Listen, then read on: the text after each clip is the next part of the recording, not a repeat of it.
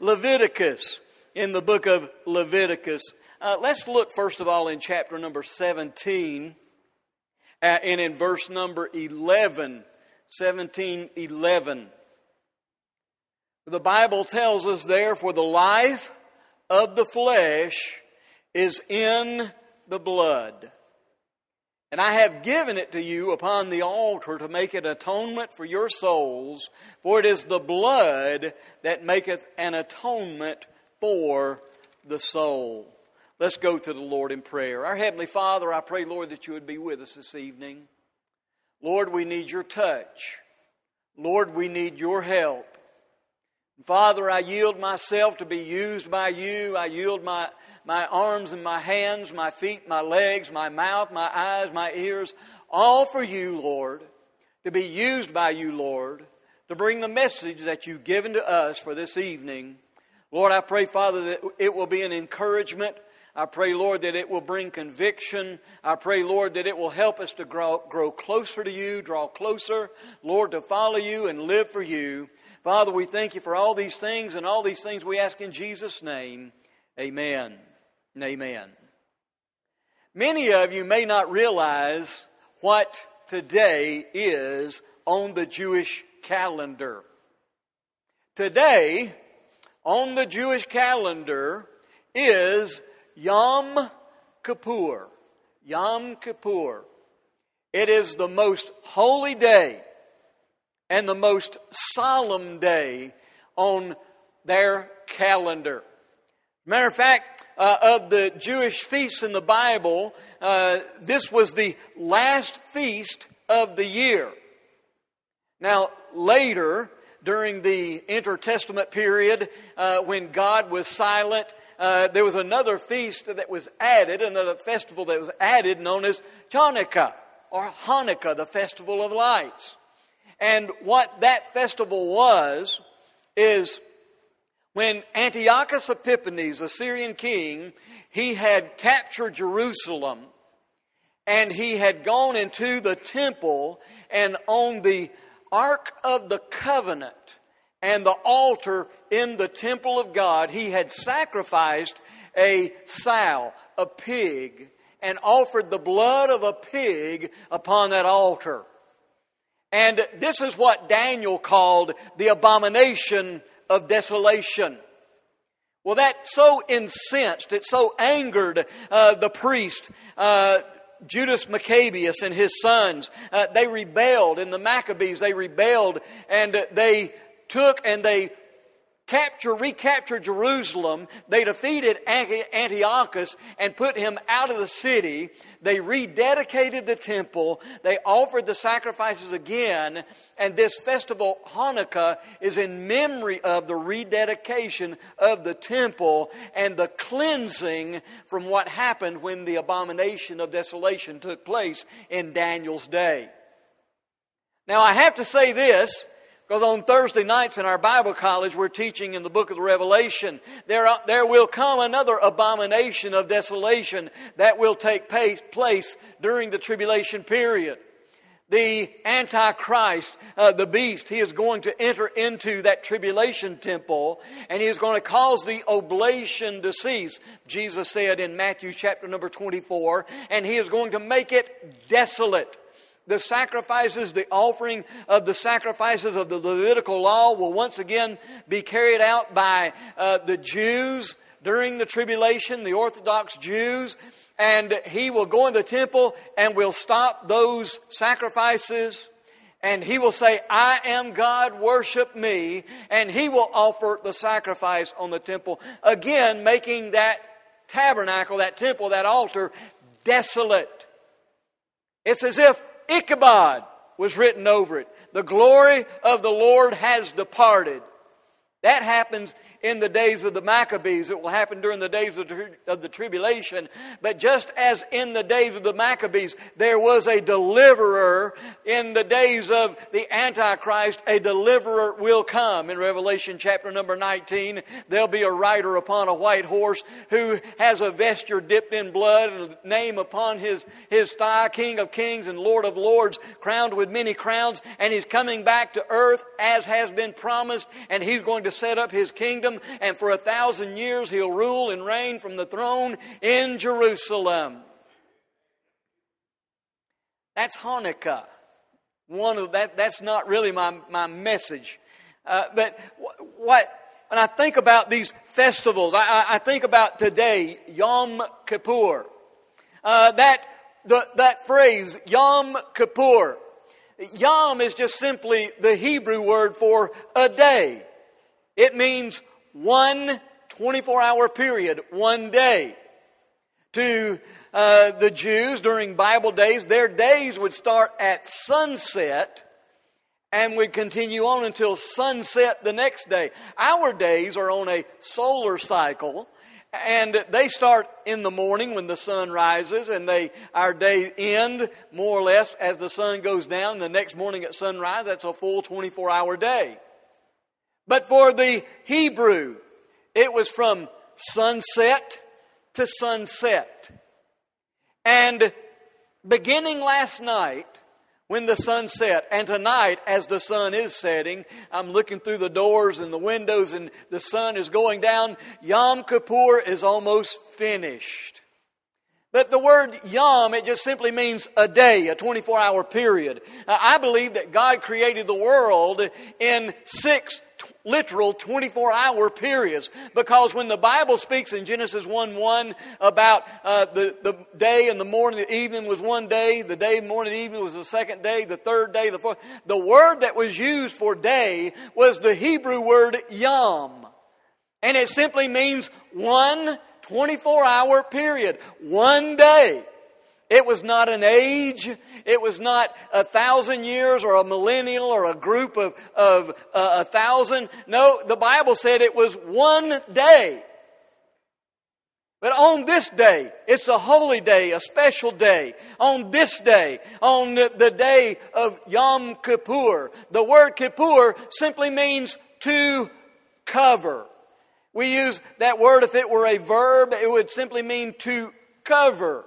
So on this day, what would happen is there was a covering that took place, but not just any covering. And this was not just any day. As I said, this was a special day. It was a holy day. It was a high day. It was on this day that the high priest would enter into the Holy of Holies with blood and would sprinkle the blood of the sacrifice on the altar, on the Ark of the Covenant. And when he sprinkled the blood on the Ark of the Covenant, when the blood was sprinkled, if everything had been done according to the Bible and followed exactly as God had instructed, then what would happen is the Holy Spirit, the Shekinah glory of God, would come down and would meet with His people. And for another year, the sins of the people were covered. They were covered for one more year. When the ark was covered with blood, God accepted the blood offering, and then the sins of the people were forgiven. They were covered for one more year. And of course, that had an ultimate fulfillment on the cross of the Lord Jesus Christ. For all of the bulls and the goats and the turtle doves and everything that had been offered. As you can imagine, the day that Solomon dedicated the temple, there were so many animals that were sacrificed on the altars of sacrifice that they said the blood had flowed down from the mountainside into the brook Kidron, which flowed right down beside the Temple Mount, that the blood had flowed out of the gutters into that and had turned that brook completely red with the blood of sacrifices. Blood that had been offered over and over and over. Thousands of sacrifices through the years for daily sins, for national sins. The blood had been shed, but what happened is on the cross of Calvary, the Lord Jesus Christ, He stretched out His hands on the cross and He said, "It is finished." There was no more sacrifice for sin that needed to be offered. The final offering has been made. The last offering is done. No more blood will be needed for sacrifice. But on this day of Yom Kippur, this was the day the high priest would enter in to the Holy of Holies. He would go past the veil and enter in and would place the blood on the mercy seat. As a matter of fact, that mercy seat, literally, the Old Testament word tells us it's a seat of judgment. It was a judgment seat. But when blood was applied, then it became a mercy seat.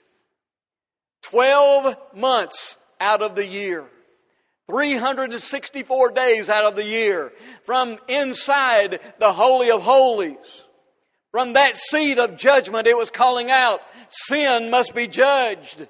Sin must be judged. Sin must be judged. Then the high priest would enter in and would offer the blood. And when the blood was placed on the mercy seat, then God would reach down and would show mercy toward those who were under the blood. We think about the blood and what's happening in the Bible with the blood. It was God Himself in the Garden of Eden when Adam and Eve had sinned. He was the one who offered a sacrifice of animals. And it was Him who shed the very first sacrificial blood in the Bible. It was God Himself. And therefore we realize that if sin's going to be forgiven, blood had to be shed. It's just one chapter later, in chapter number 4, we find that the sons of Adam and Eve, Cain and Abel, they brought their sacrifice before the Lord. When they brought their sacrifice before the Lord, God accepted Abel's sacrifice because it was a blood sacrifice. But God rejected the sacrifice of Cain because that sacrifice was not a sacrifice of blood. As a matter of fact, in chapter number 4, in verse number 7 in Genesis, God told Cain, He said, "If thou doest well, the sacrifice lieth at the door." Sin lieth at the door. The sacrifice for sin was there. All he had to do was go and offer what God required. His sins would have been forgiven. But because of whatever reason it may be, pride or for whatever reason, he decided he would not, and he found himself banished from the blessings and goodness and presence of God for the rest of the days of his life because he did not bring a blood sacrifice. We find in Genesis chapter number 22, Abraham and Isaac, they are headed up the side of a mountain. And as they're headed up the side of the mountain, as a matter of fact, it was the same mountain that would later become where the very spot where Abraham offered Isaac is the very spot where when the temple was built, the permanent house of God was built, the Ark of the Covenant sits on the very spot where Abraham was going to offer Isaac. But the Bible said when Isaac said, "Father, here's the wood and here's the fire, but where's the sacrifice?" He said, God will provide Himself a sacrifice.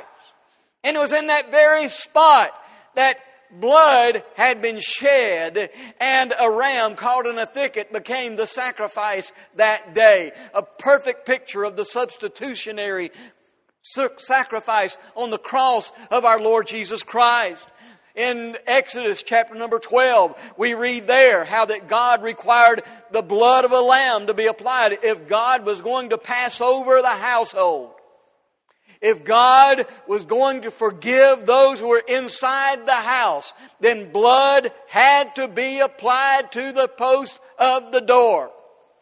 No blood, no forgiveness. No blood, no Passover. We also read that Leviticus chapter number 23, if we go there tonight, Leviticus 23 in verse number 2. God spoke to the children of Israel, and He said, "Say unto them concerning the feasts of the Lord, which ye shall proclaim to be holy convocations, even these are my feasts. 6 days shall work be done, but the 7th day is the Sabbath day of rest and holy convocation. You shall do no work therein. It is the Sabbath of the Lord in all your dwellings." It was God who gave Moses the instruction for the sacrifice in the Levitical priesthood. And those sacrifices must be a blood offering. There was a few, such as the wave offering of first fruits, the drink offering, which was never drank by the priest, but poured out because they felt themselves unworthy. But the sins of the people were forgiven with the blood. Daily sacrifices were offered on the altar of burnt offerings for the sins of the people. They had daily sacrifices that the priests offered. As I said, there were not only daily, but there were other feasts where animals were offered during the year in the different feasts and festivals for the Jewish people. And on this day, this is Yom Kippur. It's the day when the high priest goes into the Holy of Holies and the sins of all the people is forgiven one more year by God. The book of Hebrews 9:22 tells us plainly, without the shedding of blood, there is no remission or no forgiveness. The only way we will have forgiveness is if blood is shed. That is the only way. There is no other way. There is no other road that will bring you or take you to salvation. It must go through the blood. And we must go through the blood. When we think about blood, well, we've already read in chapter number 17 and verse number 11 that life is in the blood. And of course, we have some nurses here. I think they can vouch for what I'm about to say. If you do not have any blood in you, you probably are not alive. I think that is a correct medical statement. That if you are here and your blood is there, then you will cease to live. There's no doubt when you go to the mortician and the mortician puts his juice in you, all of your blood comes out, and if you were not dead before, you will be dead when they're finished with you. In the body, without blood, we will not live. Physically, we cannot live. Blood is vital to our physical life. You know, I began studying this, the heart and the blood and the circulatory system. It's an amazing thing what God created on the inside of us and put on the inside of us. The average heart, someone who is healthy and in good physical shape, their heart will beat 70 to 75 times per minute. And when that heart is beating, it will circulate all of the blood in the body throughout the body one time. So every minute of every day of all your life, your blood is being circulated through your entire body. That blood it circulates. The heart pumps approximately 2,000 gallons of blood a day, every day.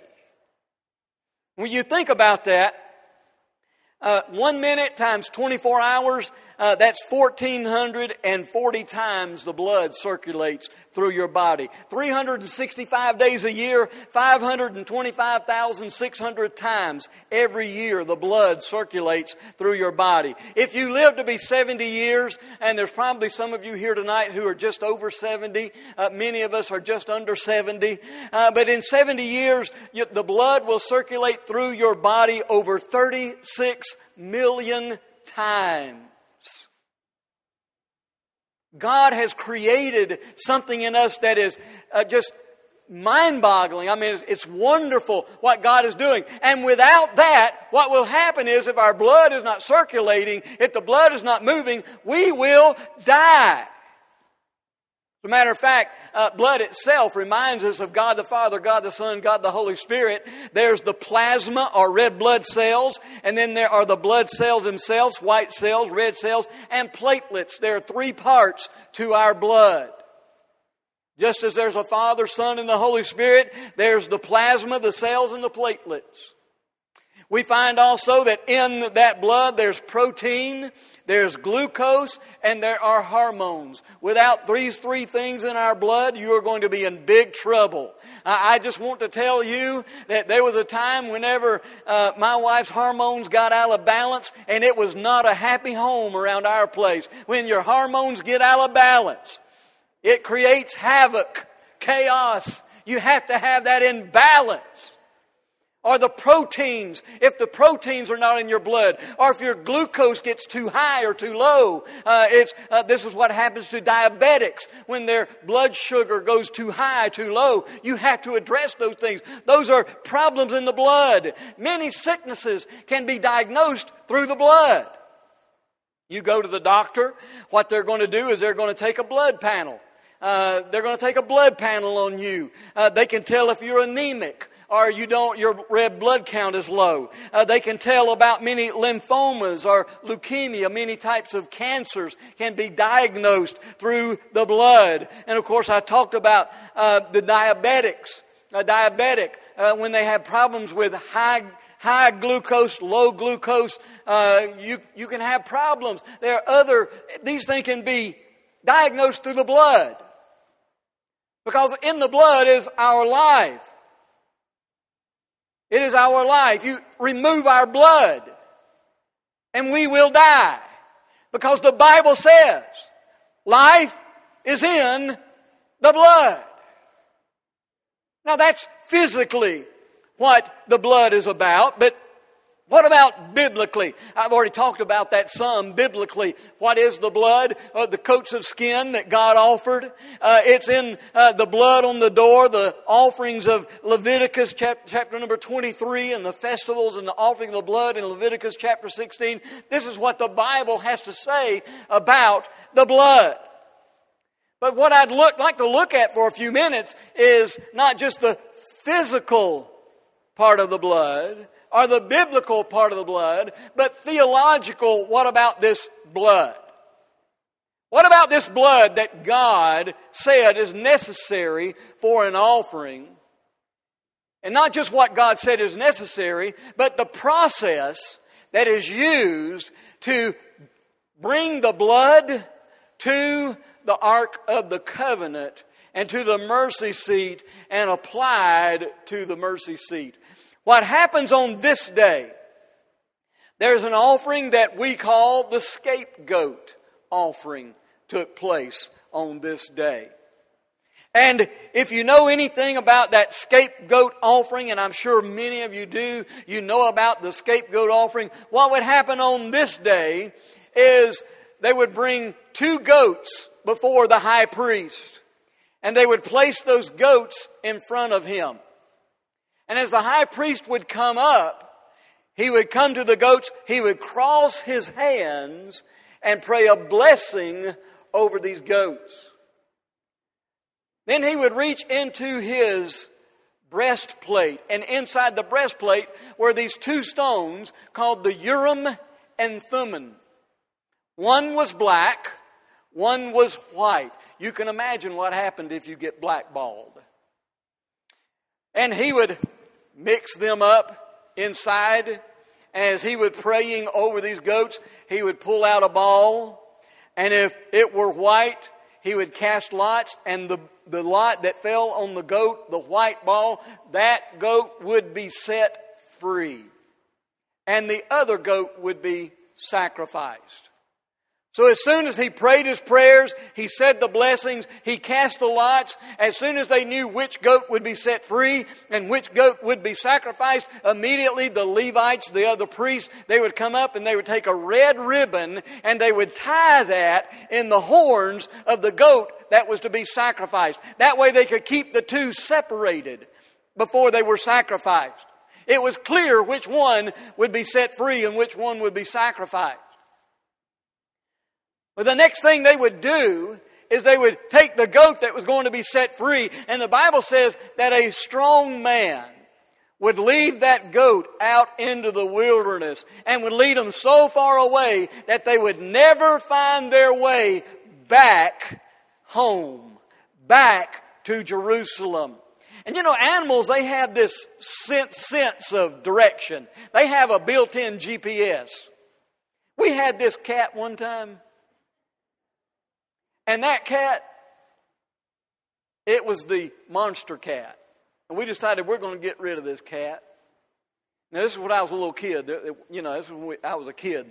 I didn't do this, okay? I blame it on my parents. They did this.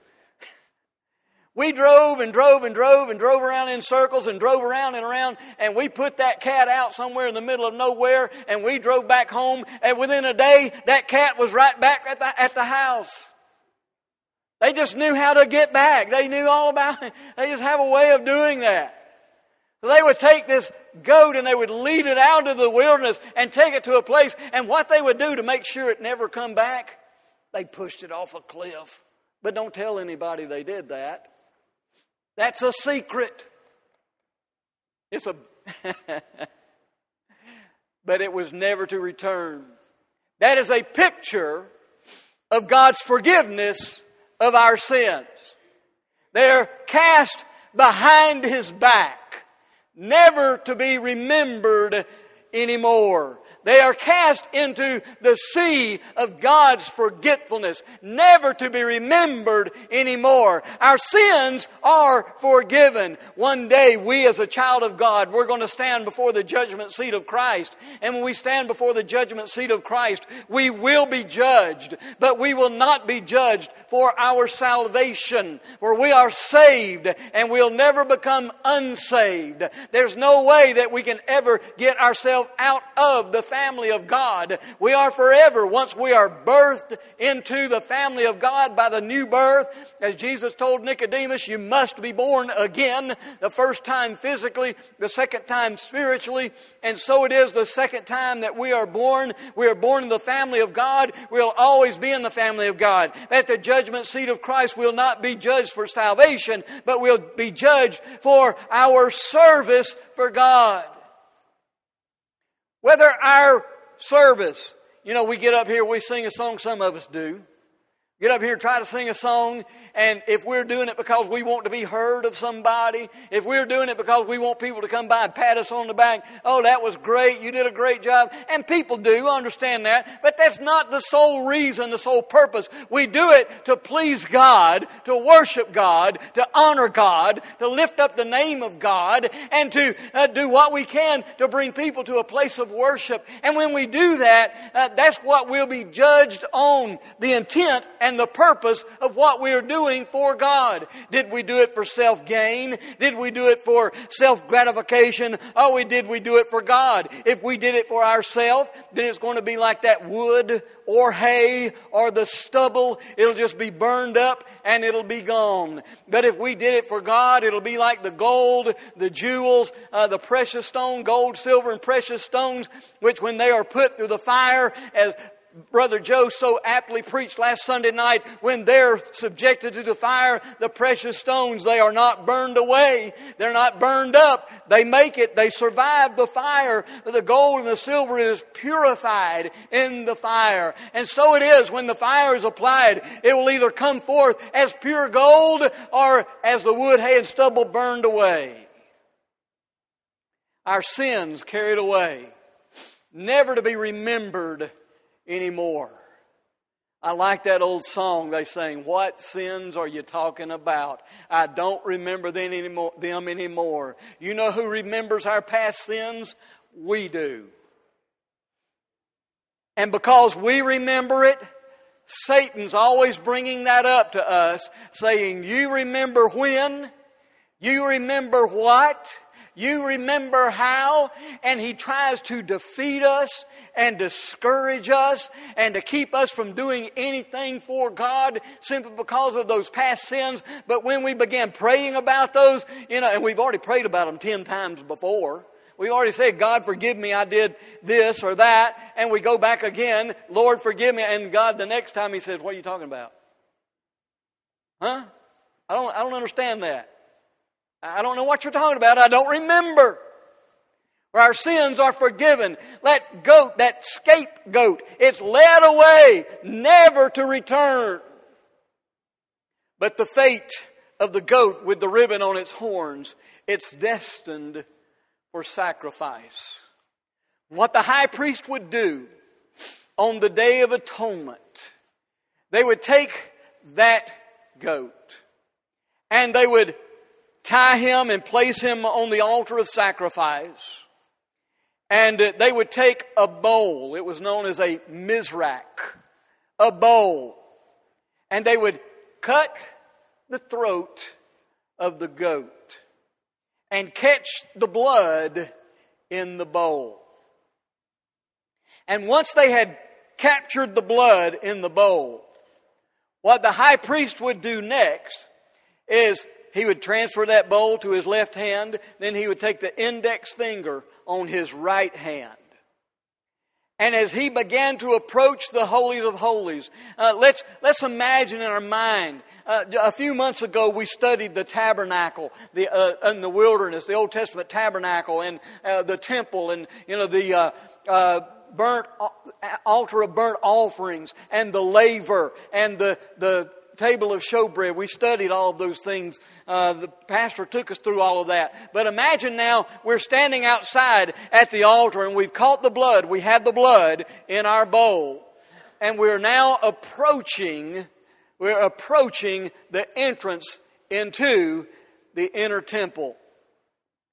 And as the priest gets to the doors, he would take his index finger, dip it and sprinkle. Dip it and sprinkle. Dip it and sprinkle 7 times. Then he would enter in and stand before the veil.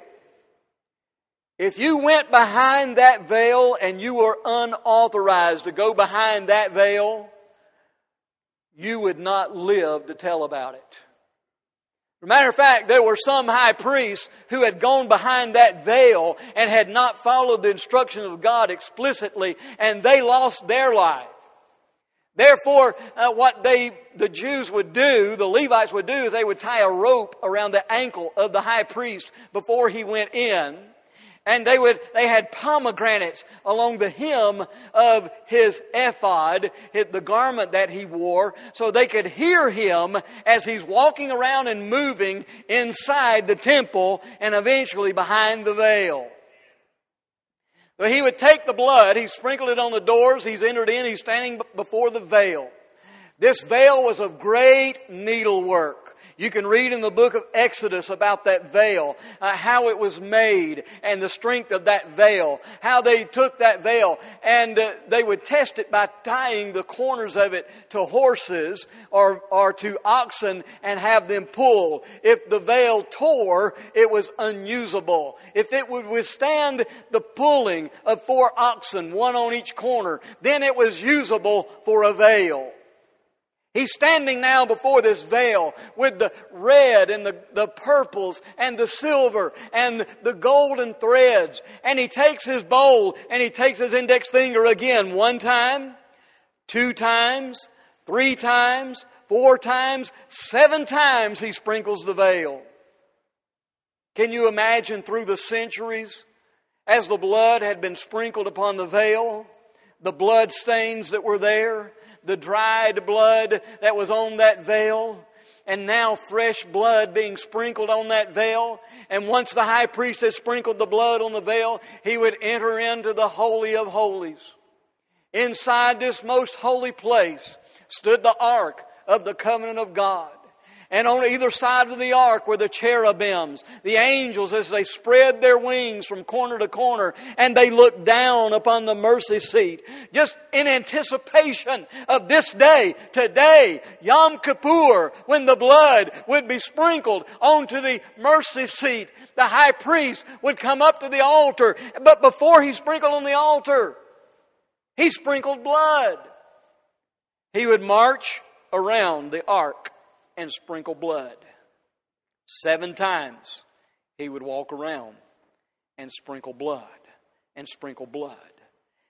And when he was finished, now he can approach the Ark of the Covenant of the Testament of God. As he walks up,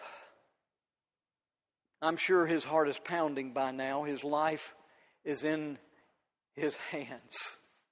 he could lose his life if he's not done everything properly. He takes and he sprinkles the blood. He sprinkles the blood. He sprinkles the blood. And the cherubims are looking down. And God is looking down. And as the high priest sprinkles the blood, the house begins to fill with smoke. And the Shekinah glory of a holy God begins to fill the place. And God meets one more time with His people. And God, He forgives. He brings forgiveness to His people. And there the blood has been applied. That happens today. Today. Maybe not necessarily today because there is no temple in Jerusalem today. But everything is there and prepared. They're planning on. The Orthodox Jews were prepared, and they said probably within a month, 3 weeks to a month, they could reconstruct their prefabricated temple. They have all of the fixtures in place. The United States, just at the beginning of September, sent 5 pure red heifers there. A red heifer has to be used to dedicate a temple. Without a pure red heifer, a temple cannot be dedicated and cannot be put into service. And what they would do is they would breed, here in Texas, they bred these pure red heifers. And they would go over these cows, these cattle, with a magnifying glass. And if they found one blemish, it was disqualified. If they found one hair that was not red, if or white or black, just one, from its tail to its nose, it was discarded. It was disqualified. 5 of those have just been shipped last month to Jerusalem. And they are waiting in anticipation for a time when they'll have permission from the Muslims who are now in control of the Holy Mount. As soon as they have permission, they're going to begin building their tabernacle, their temple there on Mount Moriah. But something happened. When the Lord Jesus Christ died on the cross, He called out. And this is the word He used. Tetelestai. Tetelestai. It not only means it is finished, but it means that word, it is finished once and for all. It will never be repeated again. For the perfect blood and the perfect sacrifice. And Jesus even used the perfect word in the perfect tense. And He said, it is finished, it's completed. And the Lord Jesus Christ, what He did, they talk about the blood of Jesus being shed on the cross. I believe it was shed and not spilled. You spill milk, you spill water, and you wipe it up and you discard it. But when it's shed, it's for a purpose, it's for a use. The blood of the Lord Jesus Christ was shed on Calvary. The blood was caught, and the Lord Jesus Christ Himself entered into the Holy of Holies. These things on earth were just a pattern of the real. They were just a pattern, a model of the actual. God, before Him was the Ark of the Covenant. The Lord Jesus Christ walked into the very presence of God Himself, holding His own blood in His hand, and He sprinkled His blood on the altar, and He sprinkled it on the altar. In the book of Isaiah, God said, it is sufficient, it is enough, it is completed, it is done. Never to be repeated again. You can repeat it again, but it'll have no effect. When I talk about repeated, I'm talking about sacrificing animals. You can sacrifice all the animals you want, but it will not do a thing because the perfect sacrifice has been made in our Lord and Savior, Jesus Christ. Well, I began thinking about when they asked me to preach tonight and to take care of the service tonight. I was praying, and I actually had something else I was going to bring. And this afternoon, I looked at my calendar, and it said Yom Kippur. And it's like something inside of me said, that's it. That's it. Today's the day. Preach about it. Preach about it. And so it is. The blood has been applied. And because the blood of Jesus Christ has been applied in heaven, then all of us who believe on Him, have faith in Jesus as the Son of God, and believe that He is God the Son. If we'll place our life in His hands, then the Holy Spirit will move in on the inside of us. And the blood of God through the Holy Spirit is applied to our heart. And when we get to heaven, it'll be the blood that'll let us in. Jesus Christ is the door. If Jesus is the door, then the blood is the key that unlocks the door that lets us in. I'm reminded of a missionary, Brother Miles Mayer. He's a missionary in the Bay of Mobile. He goes on the ships and talks to the different sailors that come in from countries all over the world. And he said, whenever I witness to someone, I ask them this question, or I make this statement. He said, if you died today, and you found yourself standing at the pearly gates. And let's say, for example, I know he's not. Brother Jeffrey, I know he's not. But let's say, for example, Peter standing at the pearly gates. That's the picture a lot of people have in their mind of heaven, right? He's got this big book. And he asked you this question. What makes you worthy to go in? Or why should you be allowed to go into heaven? It's amazing all of the different reasons people will come up with as to why they should be allowed into heaven.